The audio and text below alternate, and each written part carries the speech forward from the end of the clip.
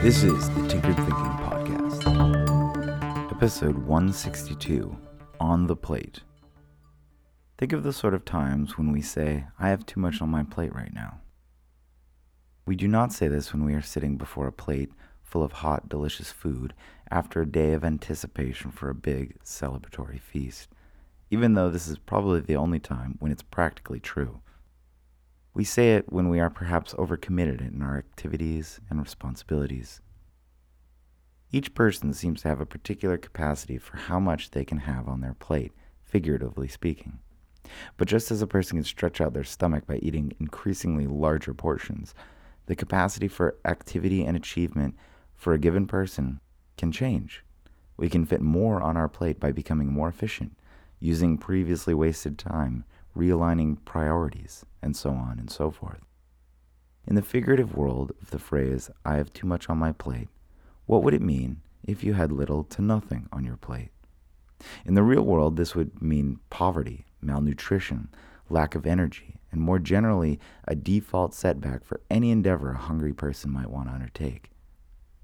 The physical, literal meaning actually translates well into the figurative world. It's more rare to hear, but sometimes someone will say, I don't have too much on my plate right now. Such a person is usually entertaining a new task, a new project, a new endeavor. There's a counterintuitive catch for the person who is fulfilling the mundane duties of job and home life, but still feels a lack of zest, some boredom, and generally tired in the in-between moments. It may not be that some restful vacation from the humdrum of life is needed. It may be that there's not enough on the plate. Perhaps not enough diversity. Just as a well-balanced diet requires a fairly large array of nutrients, some figurative nutrients might be missing from life. If the morning donut was swapped for 10 minutes of breathing and meditation, if volunteer work was snuck in after work on a Tuesday, if a project got an hour a day before bed, if a book was read for 2 10-minute stretches throughout the day.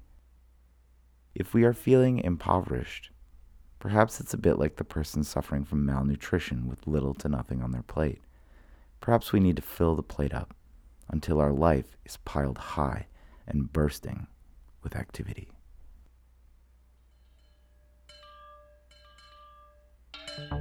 This is the Tinkered Thinking Podcast. Thank you so much for listening.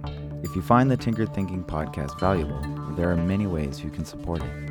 You can review it on iTunes, you can share it on social media with your friends, you can blog about it or discuss it on your own podcast, or you can support it directly, and you can do this on the support page at tinkeredthinking.com.